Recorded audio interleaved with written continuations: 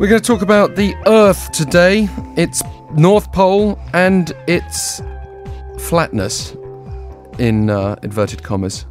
That's made Mark Zastrow smile. So you're not a flat earther then? I'm not, actually. Spoiler alert. I can't believe that, Mark. You've spoiled it all for us. No, but seriously, we're going to look at the latest in that movement. But first, a Canadian rail company plans to transport crude oil as solid pucks, which I guess is in keeping of Canada's love for ice hockey pucks and all things puck-related. Good morning to you.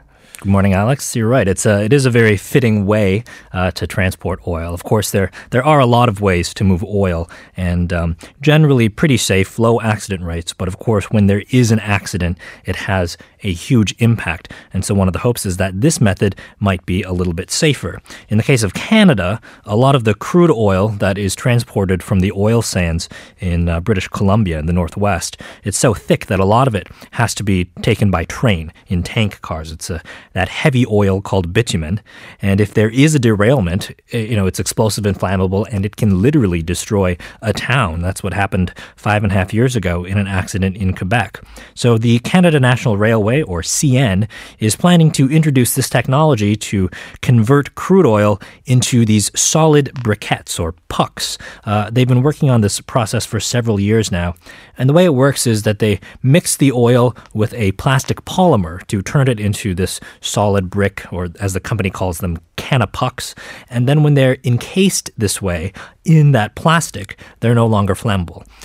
They can be shipped in a normal hopper train car or as cargo on a ship. And if there's a spill, they float in water, so they can be picked up without any special equipment. And then when they reach their destination, they have to be reprocessed, of course, and converted back into their liquid form. But then that extracted plastic can be reused. So, just very briefly, the economic case for these is fairly strong, as well as the environmental case? Yeah, apparently the company says so because the oil sands right now in Canada are producing a lot more oil than they can actually transport, whether by pipeline or by rail. So bitumen, it's in this sort of unique economic space where it may make more sense to build all that infrastructure to process these pucks, because then you can ship it cheaply as well to Asia. And that opens new markets for Canada's oil sands, including here in Korea and also China and India. These are some places that groups are interested in investing in, according to the website Ars Technica. Still a hydrocarbon product, but while we're still in that realm of need, it's perhaps looking at limiting the damage rather than...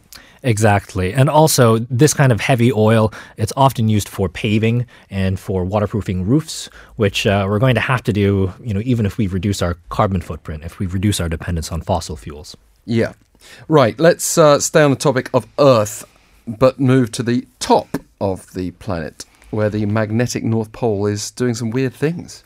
That's right. It's an indication the Earth's magnetic field itself is acting up in ways we don't understand, as Nature reported this week. Now, just to refresh your memory, you may have learned in primary school that the North Pole of the Earth's magnetic field is not the same as the geographic North Pole, right? Instead, it's located somewhere over Canada, and over the decades, it has a tendency to drift and wander around very slowly. At least, that's what I learned in elementary school. You're reminding me of a distant memory here. Yeah. Well, it's so distant, it's actually very much out of date right now, because over the past 20 years, the movement of the magnetic North Pole has accelerated to the point where it's now no longer in Canada. It's actually out somewhere in the Arctic Ocean, and it's crossing over the top of the world. Just last year, it went over the international dateline, so it's now technically in the eastern hemisphere, and it's headed to Siberia at the rate of about 1 kilometer every week. What do we know about this? Well, we do know that the Earth's magnetic field is generated by the molten core of the planet, which isn't perfectly aligned with the Earth's rotational axis, which is why the pole locations are different. And as the molten core sloshes around deep inside the Earth, that changes the shape of the Earth's magnetic field. But it's kind of like the weather, because there can be flows and currents of liquid iron that can crop up and change the shape of the magnetic field. So right now, it seems that there is a flow of liquid iron in the core somewhere underneath Canada, and it's smearing out and weakening the magnetic field there and causing the pole to head over to Siberia. So one of the impacts is having to rethink navigation for a while.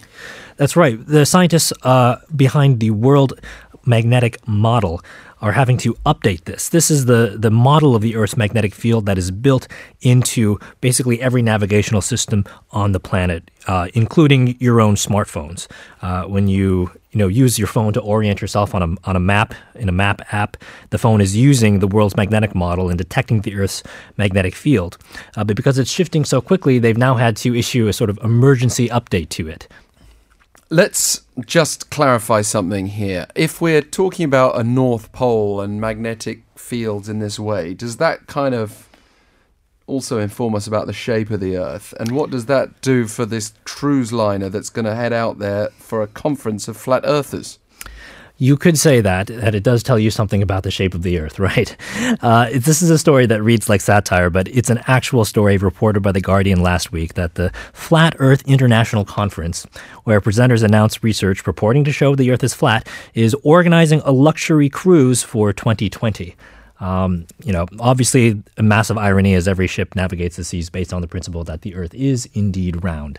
So I don't know. Maybe the captain can have a word with them and try to set them straight. But or maybe someone could just persuade them to just keep going straight, using that word, and see what happens. Either it's going to be a edge they'll reach, or there'll be a Truman Show-like moment where they hit exactly the end of the Earth. That should work too.